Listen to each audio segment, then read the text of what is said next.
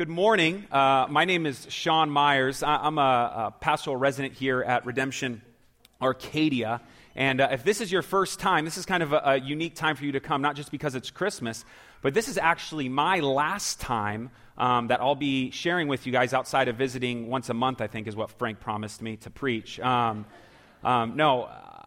been here my family and I have been here for almost 3 years, and we are planting a church on the west side of town, which is Redemption Peoria, and we'll get into more of that at the end of the service, but I wanted to say this very quickly, and again, if this is your first time, this might not necessarily pertain to you, but I just wanted to speak very candidly for maybe like 60 seconds before we get into what we have to do this morning. I've been in ministry for 10 years, and I'm not going to cry. I've been in ministry for 10 years, and in all of my time in ministry, I don't want to just echo Frank because he said this, but you guys, this has been, not only did Redemption Arcadia, where we had a negative attitude towards ministry, and we were just backwards in all kinds of ways, coming to Redemption Arcadia and being a part of Redemption these last 3 years, not only gave us it had to fix us first, right? And there was so much health, and being around so many of you guys, and I don't know how to explain how grateful my family and I am for you. And I had a list that I was just going to read through names, but I felt like that wouldn't do it justice because there's some of you guys who have done stuff that we didn't even know. I mean, honestly, crazy stuff. I don't know if you know this, pastoral residents don't make a lot of money, and I got a family of 5, right? And so we're trying to figure this out, and every time we needed money, there would just be an envelope dropped in the offering box, the Myers, right? And it would take care of us. Random, like once a month. Last year on Christmas, we didn't know what we were going to do with presents. We felt like we wanted to give to this organization. We gave the money. That exact amount that we gave, somebody gave us for Christmas. I mean, it was crazy stuff that God has done. 3 years, I've preached 10 times each year. Both services, Frank Switzer has sat in every single time he's been in town. Every time. I'm not gonna cry. You guys have saved our ministry lives, and we're grateful. We are blessed to be able to do what we're doing in Redemption Peoria because you guys loving on us. And I don't care what people say. There may be a connotation that Arcadia is kind of cool and hip, which it is. Young professionals and kind of stuff. No, we have been welcomed in and loved more than we'd ever expect, and it's hard for us to leave. But we're grateful that you guys are sending us out, and we'll get into that towards the end. Here's what I want to do. If you can open your Bible to Isaiah 65, but we're not going to get there for a while.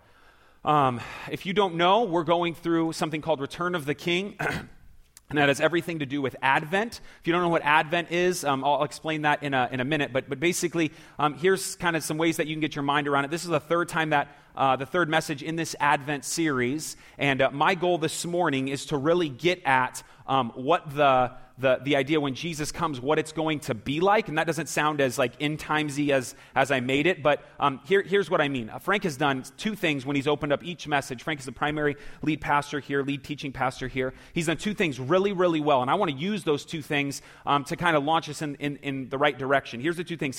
He's quoted Hebrews 9:28 each time, and kind of have shown us, he's laid out in front of us that Jesus came, as Hebrews 9:28 says, came once for the forgiveness of sins, okay?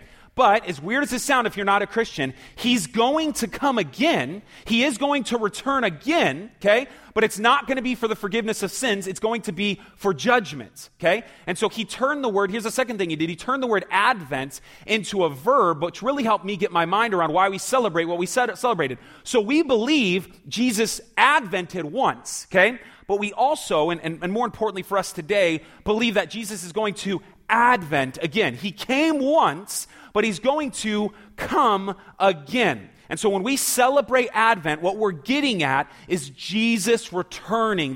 There's a word for that people use very early in the church. Come, O Lord Jesus. Come, O Lord Jesus. There's a cry, Jesus, please return. And I want to get at that. And so here's all I want to do. At the end, there's not going to be a lot of implications or for you to walk out of here like, here's what I want to do. All I want you to do is walk out of here and feel like, my kids are going to feel like on Christmas Eve, knowing they're going to open up presents the next day. There's I can't wait. I can't sleep. This is awesome. I'm so excited. That's all I want to, if nothing else, for my last message at Redemption Arcadia, to use all of my excitement, okay, and just make you excited for the return of the King. Okay, and I'm going to do it, and I'm going to try to do this in a weird way. I've never done this before, and this might fail. I've tried to do this like 10 times in my mind, so we'll see how it works. I want to do a cultural evaluation of a book/movie that a lot of you guys know called Chronicles of Narnia to do this well, okay? And here's why. I'm the type of dude who, when I know a movie's going to come out on a book, I'm not going to read the book, okay? Why would I? Hollywood's reading it for me, okay? That's why I trust the Exodus and Genesis movies. I don't need to read those books anymore. Okay, so here's the truth. I was the guy who, when Chronicles of Narnia came out, I just watched the movies straight up. Okay, I just watched them. I watched The Lion, the Witch, and the Wardrobe, Prince Caspian, and the Voyage of the Dawn Treader. And so I watched these, and if you were to ask me what those movies were about, I would tell you it's the story of these 4 kids, and I really try to be honest with this. I would honestly say it's the story of these 4 kids who go to this land, Narnia. There's a lot of talking animals, and these 4 kids are helping return. Sorry, my mic's messing up here. These 4 kids are helping return and fight against, return the way Narnia is supposed to be, and fight against this witch that has kind of ruined the land of Narnia. That's what I would say. Now, I've actually gone through the books. We're actually currently going through them with my boys. So we're actually listening to them on audio before they go to bed. And I know, right? I'm not going to read it. Okay? So we're listening to it. Here's what's amazing to me about this whole thing, and here's where this cultural evaluation comes in. When you go through the story of the Chronicles of Narnia, it actually has very, very little to do with these 4 main characters in these 3 movies. Like, there's 2 consistent themes in all these books. So first of all, it's 7 books in the Chronicles of Narnia series. They didn't even make a movie on the first book, which has a lot of good parts in it. And they took the 3 books that have these 4 kids in these books and kind of made them the main characters. But the truth is, there's only 2 constant themes in these books. There's only 2 over and over and over things that you see. There's a land, Narnia. It's the Chronicles of Narnia, okay? And then there's this lion. And truthfully, C.S. Lewis is writing this series of books to teach kids about God. And you see automatically what's happening is C.S. Lewis is trying to tell us, the story about a land and a lion. Essentially, he's telling us a story about a kingdom and a king. I mean, the overarching purpose of what all the stories are about is the story about this land and this lion, this kingdom and this king. And what I want to do is, I want to talk about what that is, right? So we're going to come back to the Chronicles of Narnia in the end. But I just want to talk about when Jesus returns, you guys, there is a land. There's a land. This mic is killing me. Sorry, guys. There's a land that we actually believe will exist. There is a king who will really come. So hear me when I say this. We really, literally believe Jesus is going to return. That's not celestial. That's not like invisible. We're not going to be like swooped up into the clouds or clothes left on the ground. Airplanes are going to be crashing. That's not what, okay? Like there's going to be a return of the king, and he's actually going to come. Now here's why I think this is a big deal. Because, like me, some of you have allowed culture to dictate what the Bible says. We live in a world that we believe, and whether you're Christian or not, most religions, just like most Christians believe this, that when you die, you go to the celestial city in the sky, you're going to drink IPAs with St. Pete, and you're going to sit on clouds. And that's silly. Like, you're not going to drink them with St. Pete, you're drinking with everybody, right? Okay, so, okay, I'm sorry. Okay, so here's my point. So imagine with me, if you can, this is how I think the best way I can do this. I got this from Luke Simmons. Imagine if I loaded my kids up into our car and said, hey guys, we're going to go to Disneyland. And we load them up, Corbin's 7, Titus is almost 5, Eve's almost 2. We get in the car and we're going to drive to Disneyland in California, and they start getting a little stir crazy, and so they're kind of going, okay? And so let's stop, and on our way in Indio, there's that McDonald's, right? This is Arcadia. We wouldn't eat the McDonald's. We'd bring our gluten-free bread in and just eat that, but we'd... So we would go into McDonald's and let them play at the huge playground that's there. And so they play there for like an hour and a half. and they hang out and they get rid of all of their energy, and we jump back in the car and we make it over to Disneyland. When we get to Disneyland, we stay there for 2 days. We stay in the hotels and we go swimming in the pools, and it's awesome. We jump back in the car and we're driving back home. The weekend's done. I turn back and I say to Corbin, and just obviously this is just imagine with me. I turn back to Corbin. I say, hey, Corbin, what was the best part of this trip? Man, did you like the pools? What ride did you like? What was the overall best part of the trip? Okay. We would say he missed it if when I turned around and asked him that question, he said, the 90 minutes at McDonald's. We would say he missed it. And in the same way, we believe when we die, yes, we will go to heaven, okay? But the return of the King is so much richer. It is so much fuller. Let me say it like this. Your eternal destination is not heaven in the way that you think heaven is. But we in our culture have focused. We've allowed the culture or our parents to dictate what we believe about it, like it's the story of those 4 kids when it's not. The story is about a real land. And so, but what happens is we write books, 90 minutes at McDonald's. McDonald's is for real. And we write these stories in these books, but it's not the main point. It's not the main point. The main point is bigger. The main point is so much more awesome. There's a great quote by a guy named N.T. Wright. If you don't know who he is, it's okay. He says this. He says, very often people have come to the New Testament with a presupposition that going to heaven when you die is the explicit point of it all. They acquire that viewpoint from somewhere, but not from the New Testament. Okay, now why am I talking about this during Advent? This gets into a lot of end-time stuff, and that's not my goal. I just want to kind of debunk some golden calves before we get into what we have to, and I need you to stay with me until the end, because in the end is truly what this whole message is all about. In the end, it's what we're going for. And so here's what I want to just kind of put in front of you to get you really excited. This land. That it is tangible and that it is real. And when we read Isaiah 65, we see how real it is. You guys, Jesus comes on the cross and he dies, and he doesn't just die and then the way the world is and then he's going to return and then there's this escapism. We just leave this world. He's doing something in between. I have 2 slides to help show you this. So here's what we traditionally believe. Can you put up that first slide for me? Here's traditionally what we believe. You can look at the screen. So here's what we know. Christian or not, at least maybe you've heard the story of the Bible. There's creation. God makes all things, okay? So when God makes all things, he makes them good, very good, okay? And then when we get to Genesis 3, we see the fall. So the fall takes place and sin permeates everything that is anything, okay? And so all these things are broken. Creation, us, our relationship between each other, our relationship with ourselves, our relationship with God, it's broken. Jesus comes and he redeems his people, and our view is, this is the way we have viewed it, we view ultimately Jesus is going to return, or when we die, we're just getting out of here. We're just leaving this earth, done. God crumple it up, you lost, Satan won. But that's not the story.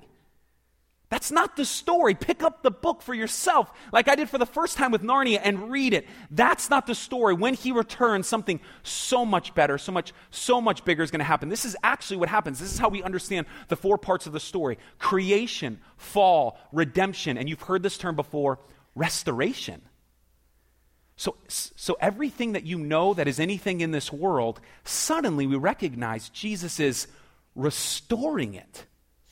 Maybe you don't believe me, so let me give you some verses that help get at some of this. So here is Acts 3:21. I got 4 of them. There's hundreds, not to mention the big meta-narrative of the Bible. This is what it says: whom heaven must receive, talking about Jesus, until the time for restoring all things about which God spoke by the mouth of his holy prophets. The NIV actually says this verse really well. They don't have this, but just listen. It says, heaven must receive him until the time comes for God to restore all things. He's going to restore all things. Here's another one.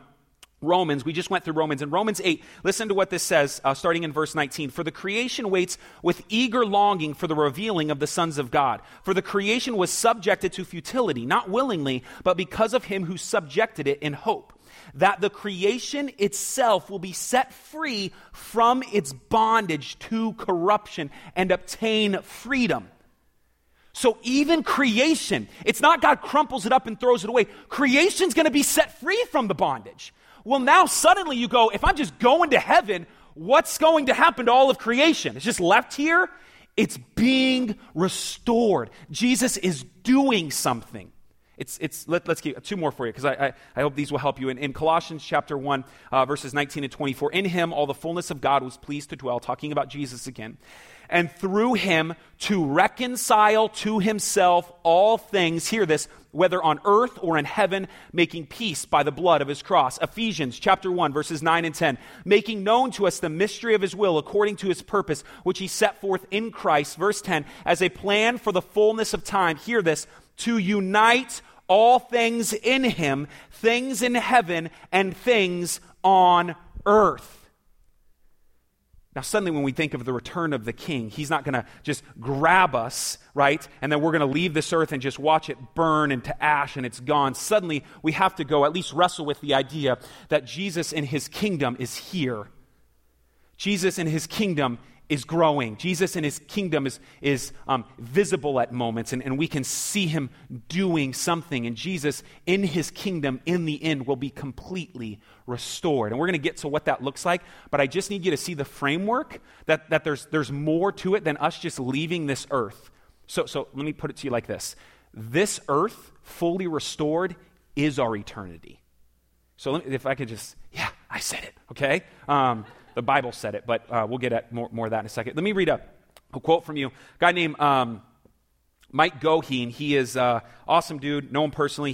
We use his book, Drama of Scripture, for our leadership development. And this is in that, towards the end of his book, he tells the whole story of God. And then at the end of his book, this is what he says. Just as nothing in creation remained untouched by the sin after Eden, so nothing in creation can remain untouched by God's redemption after Christ's victory on the cross. So sin permeates everything, and we know this, right? Like, I don't need to remind anybody, like the brokenness that is this world. I mean, good Lord, like how many times we're going to have to hear about like child prostitution and Ferguson and the brokenness of systems, systemic, deep problems of our governments, like in our hearts. It's broken. If you've lost your son or your daughter or your mom or your dad or your grandma or grandpa, within you know this is not the way it's supposed to be. Chris Wright in his book, The God I Don't Understand, says it perfectly. He says the reason we struggle with evil so much is because it doesn't make sense. It doesn't make sense. We weren't created to feel the heartbreak between relationships, to be deceived, to lose someone. That's not why we were created. There's something more going on. There's something fuller going on. There's something better. And the cross of Jesus Christ pierces those things, and it affects it all. And he is going to restore the world to the way it's supposed to be, because it is broken. We know that, right? Google, chief financial officer for Google, had a crazy quote. It was in Singapore. It's something called a fireside chat. And he said, Google looks to fix the world. This is crazy. This is the language he uses. Google looks to fix the world because we believe it's broken. Okay, and so there's two G's in this world we can trust: God and Google. And if God says it's broken and Google says it's broken, we need to listen up, right?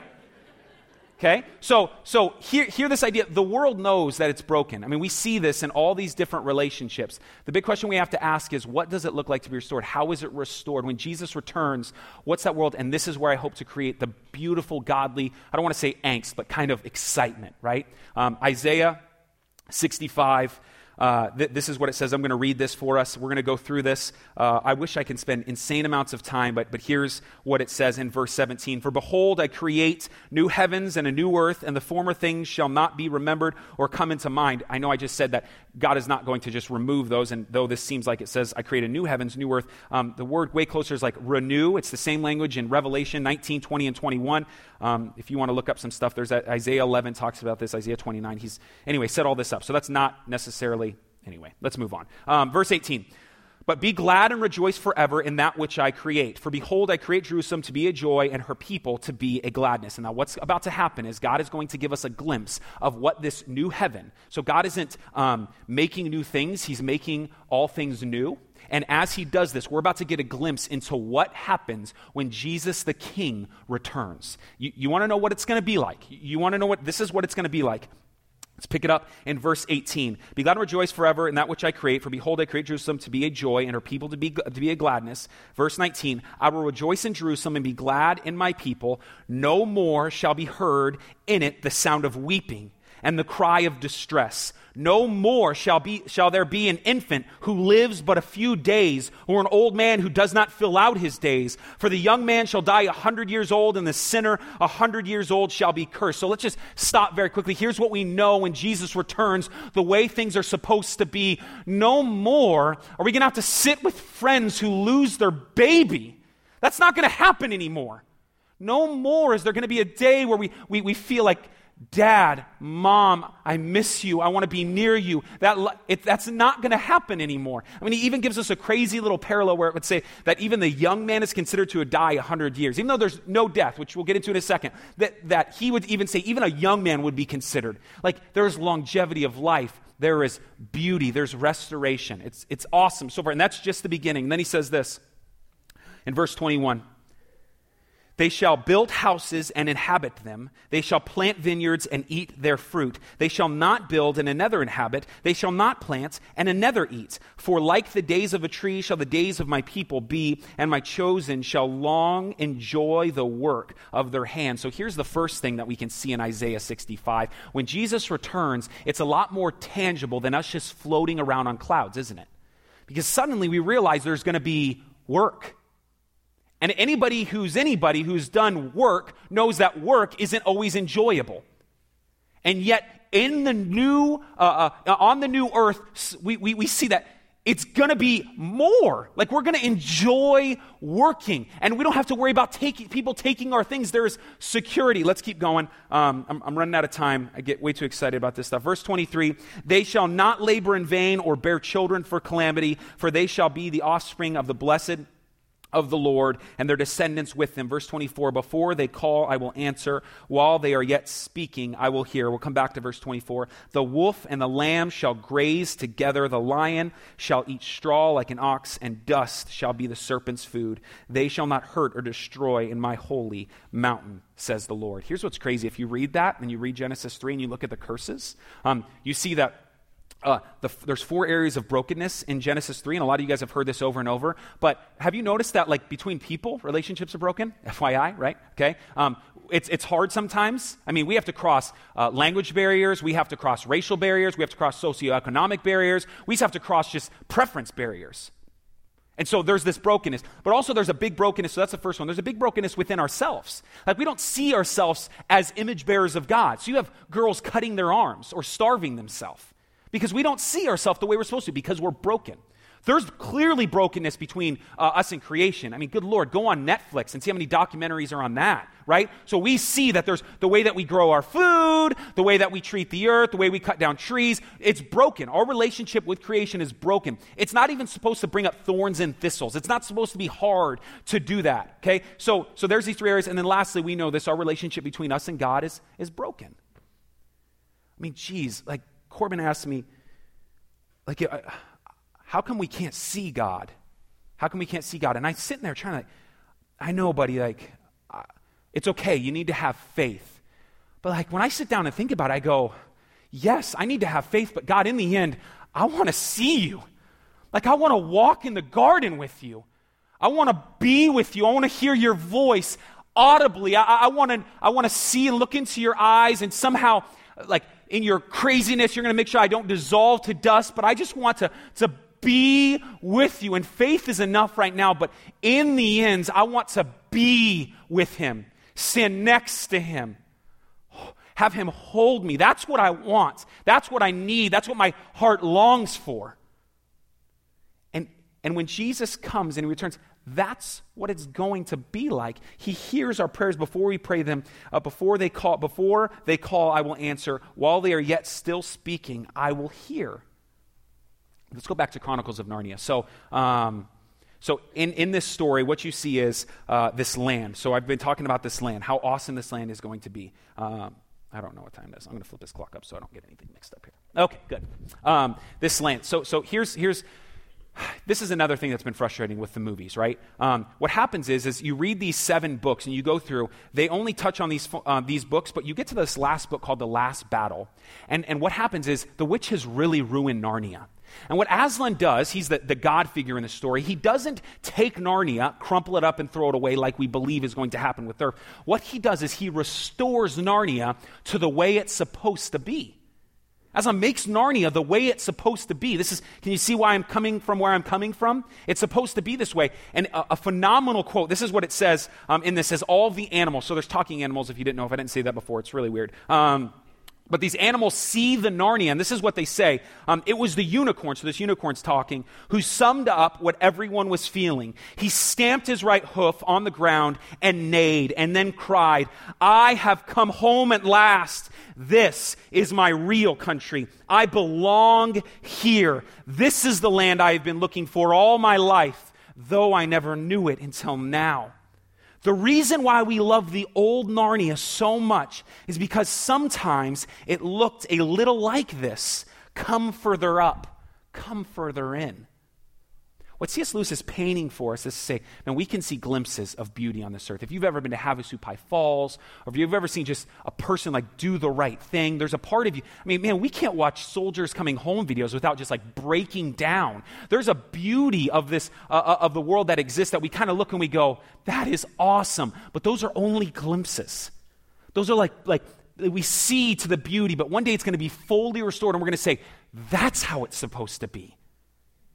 And as signposts, because we don't do any of the redeeming, Jesus is restoring. As Christians, we are to be signposts pointing to what Jesus does. So as a mechanic, you go, this is what a mechanic would look like on the new earth. This is what a mechanic would look like without sin. This is what a mechanic is supposed to look like. I do business right. Whether business or you're washing cars or you crunch numbers, whatever it is, you are supposed to be a signpost pointing to Jesus. And him returning and restoring things the way they're supposed to be. So here's where I'll finish. As awesome as the land is, here's how C.S. Lewis starts his books. The very first book, which wasn't made a movie, is called The Magician's Nephew. And before Narnia is anything, there is this black void, very eerily close to Genesis, right? And here is this black void, and it's told from the vantage point of this boy, and he sees this black void, he doesn't know what it is, and then suddenly he hears music. And as he hears this singing, he realizes there's this singer. And he can't kind of see, but there's this singer kind of walking forward. And as the singer is singing, suddenly like life is like trees are growing and mountains are growing. And there's life. And you're like, you see the waters and it's crazy. And the description C.S. Lewis does is awesome. And suddenly as it gets closer and closer, there's this singer. And every time he sings a different note, something else happens. It's so freaking awesome. Okay? And so as this goes on, here's this little boy and he describes looking at all of creation, and then he says something amazingly profound, which hopes, if you stay through the whole process, as awesome as the land is, this helps us get our mind around what we need to. This is what it says for this. The earth was of many colors, so he's describing Narnia. The earth was of many colors. Colors, you can see he's British. The earth is of many colors. They were fresh, hot, and vivid. They made you feel excited. So this is how the boy is describing. He sees it. They're hot. They're vivid. They make me feel excited. This is so crazy that no more is there going to be death, that no more is there going to be pain, that there's going to be gentleness, that there's going to be love overflowing everywhere we go. There's going to be no shadows. God is going to be our light. We don't need the sun. It's going to be awesome. As awesome as that is, as excited as you get, the boy looks down, and this is what he sees as he continues to stare into. They made me feel excited until you saw the singer himself, and then you forgot everything else. It was a lion. C.S. Lewis paints a perfect picture to go, that as awesome as this world's going to be, as great and as wonderful, as exciting as we can look, one day it's going to be like this. It is a crapshoot without the king. Without Jesus and his beauty, without Jesus being there, what's the point? It's him who makes it so great. And the only reason that kingdom is so awesome is because it reflects its king.